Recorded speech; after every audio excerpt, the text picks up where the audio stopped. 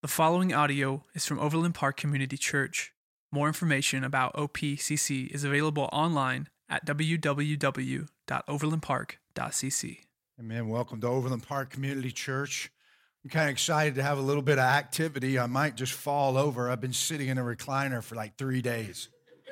So what am I going to do? Get up and eat? Go back and watch more football or something, watch a movie. So I'm thankful for Thanksgiving, and I'm thankful Thanksgiving is over. And get geared up and catch my breath and do it all again over Christmas, right? I don't know if you ever struggle with direction. I'll tell a story. One time I was going down south. It was a couple of years ago, maybe last year, I don't know. And so directionally, I'm challenged living here. I grew up in central Oklahoma, and so I-35 all the way across Oklahoma is north and south. I-40 is east and west. And so everything kind of, you just always know where I'm at, I get out and I can always sense the directions pretty well. So coming up here, like I-35 runs like at a diagonal and I-40 is nowhere to be found. And so it's hard to know your way around. And I just get out in the woods sometimes and directionally I can't tell without looking at a compass sometimes which way is which. So I got down here, I went to close to this public land on down here south. What is it, Meridazine? Is that how you say it? Yeah. Is that how you? Okay, thank you for coming today. We'll see you next week. Okay. You're having the same problem as I am. And so anyway, I park my truck and I'm going to go and I'm going to look at this particular spot. And so it's pretty thick woods, and I get out and I'm kind of like, I don't have any cell reception whatsoever, so I can't use my device. And I know if I just keep heading this direction, I'm going to pop out on the other side on this road. And so I kind of walk and I'm headed in a direction, and I see something I want to investigate. So I turn and I go over there and I look at it, and then I kind of turn around to come back to get back on the path I was on, and I was like, no, wait a minute. And I couldn't recognize anything. And so I walk around and no, this is it. I started walking. I kept walking. I was like, where is that road? Where is that road?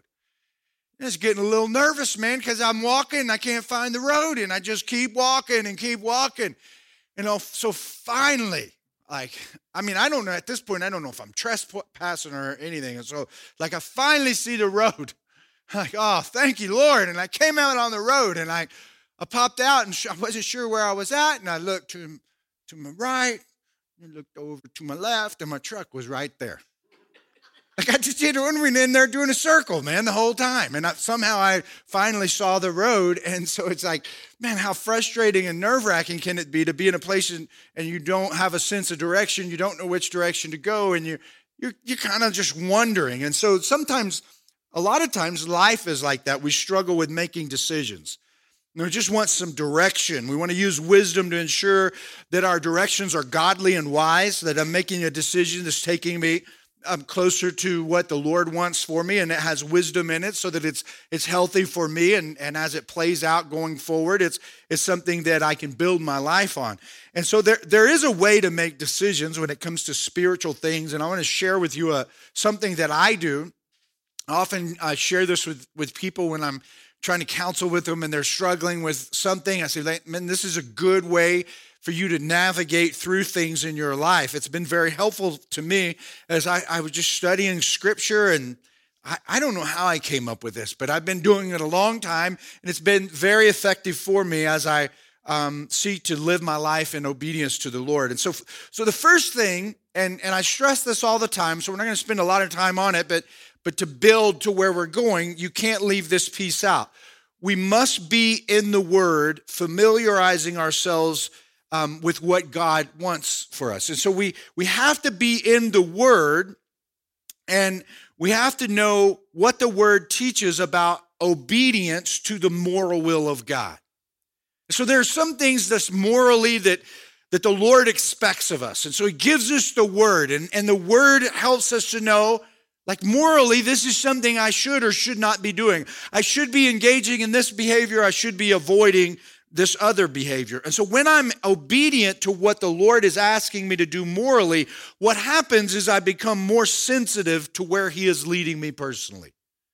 And so personally, God has a will for me that he wants me to live out on a daily basis.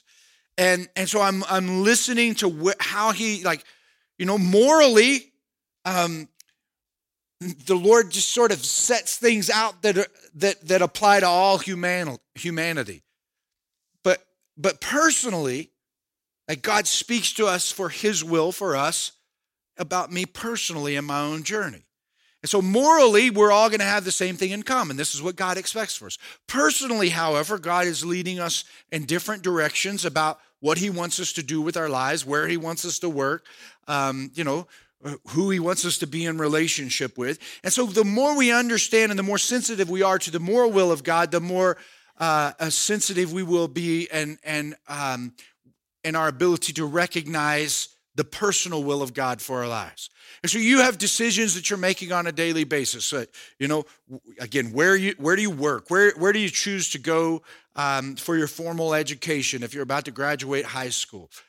Decisions that you make constantly that are going to lead you down this path of what God is trying to take you, where he's trying to take you on this journey. And again, if you're sensitive and you're familiar with the moral will of God and Scripture, what he's asking you to do, and you're obedient to that, you will become more sensitive to what he's asking you to do personally. Now, if you're not sensitive to the moral will of God, you probably don't even care what he's asking you to do personally, and you're probably just wandering around when it comes to the purpose that God has for your life, and you're just kind of wondering, and you're out there, and a lot of people in life are like that. But once you get really serious about being obedient to who Christ is and what he's called you to do and what his word teaches, then you will begin to recognize that, man, he's leading me on a journey. And that journey is not so much about God as it is about us. And I say that to just like, what I mean by that is like, God is trying to shape us. The Lord doesn't need any more shaping. He is the Lord. Like, we're the messed up ones. And so like when we're reading the word and when we're trying to understand things, we're not like, in a sense, we're trying to understand more about the Lord, but we really are trying to understand more about us in the big picture of the Lord. And the more that we get that, the more that becomes clear, the more that we're able to follow and do what the Lord has asked us to do. And so even when we're walking in obedience, and we're trying to walk that out on a daily basis, it can be difficult to know when we should proceed in a certain direction because God is like, well, Isaiah says it this way: as the heavens are higher than the earth, so are my ways higher than your ways and my thoughts than your thoughts. So like God he's so far beyond us. And so sometimes when we're walking even in obedience and we're concerned with the moral will of God, it can be difficult for us to know how we should proceed directionally and wait on the Lord, because his ways are so much higher than ours and his thoughts are so much different than ours. And so it would be great if we had a way that we could face decisions and know that we're making the right choice. Like, that would be great, man. It's like I could come up to a decision and go, all right, I don't know the outcome, but I know this is what the Lord wants me to do in this situation. And again, we're not talking about morally. I'm not talking about moral decisions are pretty easy because we know when we're contradicting the word of God. We're just talking about a decision. Should I do this? Should I invest time and energy and sweat into this? Should I use my gifts and my resources? Should I pour into this? And so that's the personal stuff that we're talking about. And so, should I marry this person? Right? Like, Casey, you should be asking that question. That's Preston's girlfriend. I couldn't resist. Anyway, but so like in a situation, you're dating. Should I marry this individual? Is it time for us to sell our house? Should we buy in this neighborhood? Should we, all these different questions that come up. And so how can we make those decisions? So I'm going to just share with you what I do, a couple of strategies that I use. first, to get a grasp of this, I want to show you some things in Scripture. And so I'm going to paraphrase Genesis chapter 24, verses 1 through 23. So you could turn there. It's in U version. I'm not going to read the whole thing, but basically, God promises Abraham. He says, I'm going to make you into a great nation. Now, Abraham doesn't have his first kid until he's 100. And now he's about to die, and his kid hasn't had any kids. And the promise of God is he's going to be a great nation. And there were 3 of them. And so, he's a long way from a great nation. And so, but he's concerned about it. He's concerned about honoring the Lord. And so while he comes to this place in life where he's on his deathbed in Genesis chapter 24, he calls his servant and he asks him to make a promise to him. He made him swear. And he says, I want you to swear to me that you will go back to where I'm from and you will take a wife for my son, from my family, my tribe, my people. I want him to have a wife from there. And that was very important to him. It was part of the promise. And so the servant says, well, what if I go and she won't return with me? Should I take Isaac back there with me for him to pick out his own wife? And so Abe says, no, the Lord will send his angel ahead of you, and he will help you. And so what happens is that the servant goes and he's like, he's charged with this incredible task. He's having to trust that what Abe said would happen. Now, what's different about this is that during this time, they did not have the indwelling of the Spirit of God. And so God was speaking to them through prophets. He was speaking to them like he was speaking directly to Abraham. Whereas with us, God speaks through the inner, the indwelling of the Spirit of God lives in us. And so the Holy Spirit leads us through the Word. Like they didn't even, during the time of this story that we're reading, they didn't have the Word like we have the Word. So now we have the Word, we have the Spirit of God who works not only in us, but in other believers. We have the teaching of the Word. We have all these different things that are working. Well, they didn't have that then. And so here's a guy who's on a journey that's trying to follow what his master has told him to do. And he's told by his master that the angel of the Lord would go ahead of him to help him to find this woman that God had specifically given for his son to marry. And so when he gets there, he prays and he asks in verse 12, then he prayed, O Lord, God of my master Abraham, give me success today and show kindness to my master Abraham. See, I am standing beside this spring, and the daughters of the townspeople are coming out to draw water. May it be that when I say to a girl, please let down your jar that I may have a drink, and she says, drink, and I'll water your camels too, let her be the one you have chosen for your servant Isaac. By this I will know that you have shown kindness to my master. And so he doesn't know what to do, so he just says, Lord, give me success. I believe, I have faith. And so when they come out to water and I ask for one of them for a drink, then let her say to me, I'll draw water for your camels too. And so what happens is Rebecca shows up first, right after he finishes praying. And she comes out and the water is served to him. And as soon as she finishes, the Bible says she's very beautiful.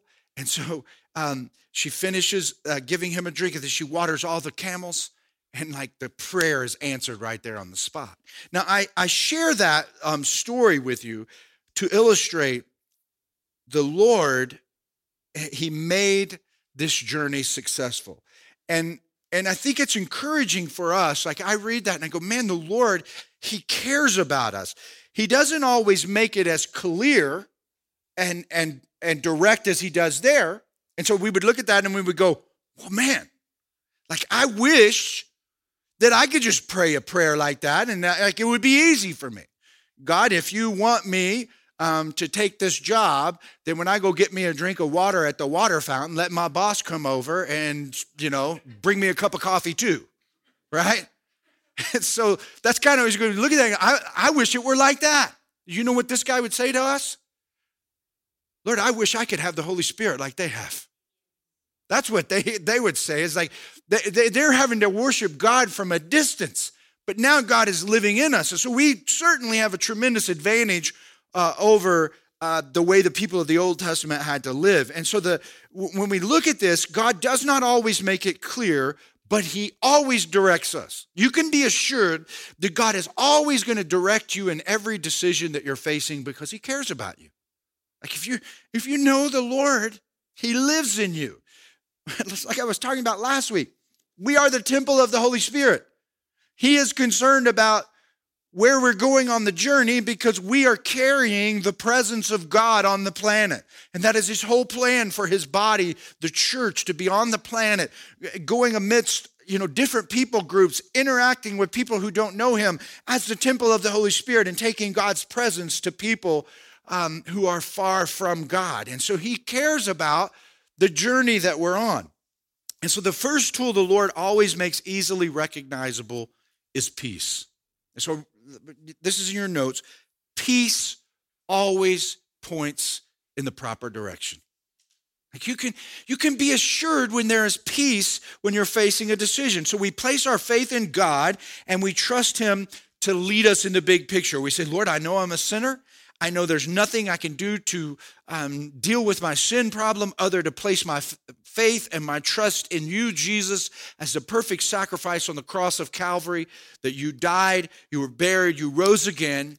And so I believe in you, Jesus. And at that point, we say, okay, man, a person is born again when they make that confession of faith and the confession of sin and the belief and the acceptance of Jesus, then God moves in. And we have the fruit of the Spirit. And one of the fruit of the Spirit that is described is peace, not peace with God. Okay, so the only way we can have the peace, this is the peace of God. And in order to have the peace of God, we must make peace with God. How do we make peace with God? We recognize that Jesus was God. We say, I confess that Jesus is God in the flesh, come to die on the cross for my sin. And so I've made peace with God. Therefore now, because of the Holy Spirit living in me, I have the peace of God. And when I have the peace of God, I can begin to rely on that peace. The peace of God is the fruit of the Spirit that comes into our lives, and we can rely on that peace to point us in the right direction. And so, okay, so with that, like when you're facing a decision, peace is the barometer that you're looking for. Again, when you're facing a moral decision, like because sometimes we come up to things and they're not moral decisions. Sometimes, like we go, all right, I'm coming up and here's a school right here I could go to. Here's a school right here I could go to. Neither one of those are a moral decision. It's just that I want to be in tune with what God wants me to do because I want to end up at the place where the Lord wants me. And so morally, there's nothing at stake here.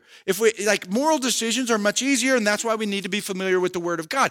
Personal decisions, should we settle our family here in this community? Those are different. And because they don't have anything to do with morality, they have everything to do with the personal will of God for my life. And so peace is something that we must be familiar with. And that's why walking in the moral will of God and understanding the moral will of God is so important. It's because you begin to learn as you make peace with God and you have the peace of God, the more you walk in the moral will of God, the more peace of God you will have in your life. And so that whenever you get in the wrong direction, peace starts to suffer in your life. And you start to feel like things are off a little bit. And so we can rely on peace to point us in the right direction. Now, this is pretty cool, I think. Just prior to the story of God's call on Abraham, we learn about a very important event in the history of man, according to the Bible. And it's called the Tower of Babel. And it's found in Genesis chapter 11. It's a pretty cool story. And so we have the advancement of mankind. Mankind is moving, man. They're working together and things are happening in and around them. And so they build this huge tower and it goes way up to the heavens. And so there's some architectural things, advancements going on there. I mean, they are building something very significant on the planet, unlike they had ever done before. And so we pick up the story and it says in verse 1 of Genesis chapter 11, now the whole world had one language. So they could communicate. Like we still don't have one language today, but everybody had one language at this time and a common speech. And as men moved eastward, they found a plain in Shinar and settled there. And they said to each other, come, let's make bricks and bake them thoroughly. They used brick instead of stone and tar for mortar. Then they said, come, let us build ourselves a city with a tower that reaches to the heavens so that we may make a name for ourselves and not be scattered over the face of the whole earth. But the Lord came down to see the city and the tower that the men were building. And the Lord said, if as one people speaking the same language they have begun to do this, then nothing they plan to do will be impossible for them. Come, let us go down. Now, again, let me just stop right here and throw a nugget out, okay? Like the Trinity, we talk about the Trinity. You never find the word Trinity in the Bible. I don't know if you knew that. But God the Father, God the Son, God the Holy Spirit. But here in reference to God, all the way back in Genesis, he says, come, let us. Who's us? God the Father, God the Son, God the Holy Spirit. That's why we see this. And so here's Trinity in the Old Testament, not the word, but the actual teaching. Theologically, we see it. And so he says, God said, come, let us go down and confuse their language so they will not understand each other. And marriage counseling started right there, right? Okay. So the Lord scattered them from there over all the earth, and they stopped building the city. That is why it was called Babel, because there the Lord confused the language of the whole world. From there, the Lord scattered them over the face of the whole earth. So there's a few things that are significant about this passage of teaching, because you look at that and go, what's wrong here? Why would God do that? They were working together. They built this cool city. They had this huge tower. Why would God come down and mess that up? Or are they thinking that was he intimidated by them? So what is going on? Well, let me point a few things out. First of all, it's not accidental that the writer of Genesis, Moses, is telling us that the men moved eastward. The writer of Genesis is communicating something very important. When Adam and Eve left in the Garden of Eden, they settled in a land eastward. When Cain was forced out of the presence of God, he went east of Eden. When Abraham and Lot decided to split, Lot went toward the east. And so we know that the people were moving away from the blessing of God. They were moving east, okay? So they're moving away from the blessing of God, which was Eden, and they're moving further and further from God. And that's what the writer is trying to indicate to us. Then we need to key in on, he says, that they said, we will build ourselves a city. We will make a name for ourselves. Life was all about them and not God. They were very humanistic. And that was the problem. The problem was not that they were working together. The problem was not that they were advancing. The problem was they were advancing in the name of humanism outside of God. They didn't have any time for God. It was all about themselves and what they could do. And so the goal was to build a tower to the heavens so that they wouldn't be scattered. And as we study this, scholars agree that they were making a man-made religion. That's what the tower was about. So their worship was going to be focused on the tower, that we would come back to the tower. And it had nothing to do with God, the creator. And so what is God's response? Come, let us go down and confuse your language. Here's the second takeaway for you today. Confusion provides correction of direction. Peace always points the right way.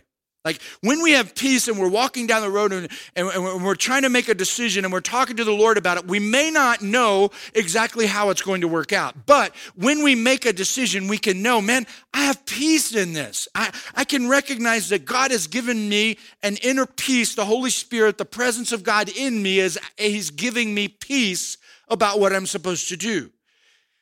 Confusion provides correction when my course is not in the right direction. And so when I feel confused about something, then I know that just using the metaphor that we see here in scriptures, I'm moving eastward. I'm moving away from the plan of God. So God will come down and he will confuse the language of a people group in order to correct their course. That's exactly what he did, and that's how God can use confusion whenever we get off base. Now, so because they were moving away from God, confusion entered the picture. Here's the deal. Every time you face a decision, you can rely on spiritual peace and confusion, because in 1 Corinthians chapter 14, verse 33, God is not a God of confusion, but of peace. Okay? So when we get off track, we're always going to feel confused about things. When we're walking away from the plan that the Lord has laid out for us, we'll feel confusion. But when we're walking down the road that the Lord wants us to walk on, we're always going to have that peace that God lays out for us. And so the big idea for today's talk is pray the prayer of peace and confusion. This is what I do. Like I come up against a decision, I don't know what to do. I just start praying. Lord, every time I think about this, if this is something that you want me to do, every time that I think about it, would you just help me to feel peace in my heart? Lord, if it's something that you don't want me to do, then every time I think about it, then cause me like let me feel confused about it. Let me feel like I don't know how this is going to, I don't know if this is right, and just disturb your spirit in me. And that's a good, healthy way to pray. And so like, God, if you want me to marry this person, I probably should give Casey a little bit of leeway because you may be confused at times when you're praying about press. No, I'm kidding. Like God, like every time I think about this relationship, help me to just feel peace. Like I don't have to have all the answers. I don't have to know how we're going to make it. I don't have to know. I just want to know that I have your peace in me. And Lord, like if I'm not supposed to be in this relationship, let me feel confused. Lord, if I'm supposed to take this job, then every time I think about this job, then just give me peace, Lord, and help me. Like I don't have to know everything and how it's going to work out, but I need to know, Lord, that I need to know your peace in this decision. And Lord, if it's not, then like help me to feel confused. And man, you can recognize this. Like you could just recognize on the inside whether you're having turmoil or peace. And that's how you can know that you're making the decision that the Lord wants you to make. I think Brent is right when he talked about in worship that the Lord, he whispers to us. And I think one of the ways he whispers is with peace, and one of the ways he shouts is with confusion. And we're like, man, God just he won't answer me. Like I keep trying to get at this and I'm so confused about it. I think he's trying to answer you. You're trying to do something he doesn't want you to do and you feel so confused about it, and you're trying to talk him into letting you do something that he's already said no to. And if you want the peace, then go ahead and accept it and move on down the road and let him take you on the journey that he's trying to teach you about who you are to be in your kingdom. So Jesus, just end with a couple of cool things. Jesus teaching on prayer. I love this passage of scripture. Listen to what he says. Luke chapter 11, verse 11. Which of you fathers, if your son asks for a fish, will give him a snake instead? Or if he asks for an egg, will give him a scorpion? If you then, though you are evil and know how to give good gifts to your children, how much more will your Father in heaven give the Holy Spirit to those who ask him? So Jesus is saying, look, man, the Lord cares. And when you're talking to him about what he wants you to do, he cares. Like he wants to give you what you need. He wants to help you. And so we can pray to him this way. Now, here's where we talk about the advantage that we sometimes mistakenly think that the people of the Old Testament had. I think this is really cool. So we look at this Babel, the Tower of Babel. God, he come down and like the people, man, they could communicate. There was unity. And they were off track, and so he confused the language. And so they couldn't speak the same language. And they scattered, freaked them out. And then they developed all these subcultures, different ones. In Acts chapter 2, we have what is called the Day of Pentecost. When Jesus said, you go and you wait, and I will send my Spirit. And when that day came and the Spirit of God descended down on the apostles, they came out and they started speaking in tongues. And so they were speaking, and everybody, like all these different people groups, could understand what they were saying. Like they could understand them in their own native language. And so what we see is that God is coming and he is reversing, he's restoring what happened at Babel. And so as we walk through life, Like you can ask another brother or sister in Christ, man, I got this decision and I don't know exactly what to do. And I've been, Jimmy talked about this prayer of peace and confusion. And I've started praying that. Would you join me in praying with that? Do you got any word for me? And they can speak to us because they speak the same language. And the language is a spiritual language. And it is the language of Jesus is Lord. And so when people understand and they're walking out in their lives that Jesus is Lord, like we need to be seeking counsel from other people who believe that Jesus is Lord and they're living like it. And they're going to speak the truth and love to us. They're not going to tell us what we want to hear. They're going to tell us what the Spirit wants to say. And so we have this thing reversed and we don't have to go around separated. Then that's what the body of Christ is about. And we come together and we worship and we learn together and we serve together because the Lord is bringing us together. You guess what he's wanting to do? Build a city. Like you start with a garden in Genesis, and when you get to Revelation, you hear the Apostle John talking about a city. And so we're all engaged on the city of God, like advancing the kingdom of God. And so he's reversed and restored what happened at Babel. And now when people are focused on him as God and not humanism, he brings us together in unity and he helps us, each one, not only by the Spirit of God living in us, but the Spirit of God living in those around us. He gives us pastors. He gives us teachers. He gives us people who serve in the kingdom. He gives us local fellowships. And what does he do that for? So that we can do what he wants us to do. So be encouraged today. The Lord cares about you. And he's deeply involved. He wants to be deeply involved in the decisions that you are making. And so pray the prayer of peace and confusion over the decisions that you face. Listen to the still small voice that whispers the direction that we need to hear. And look for how you're feeling confused. And don't push into the confusion. Push away from it and push into the peace. Thank you for listening to audio from Overland Park Community Church in Overland Park, Kansas. For more information, visit us online at www.overlandpark.cc.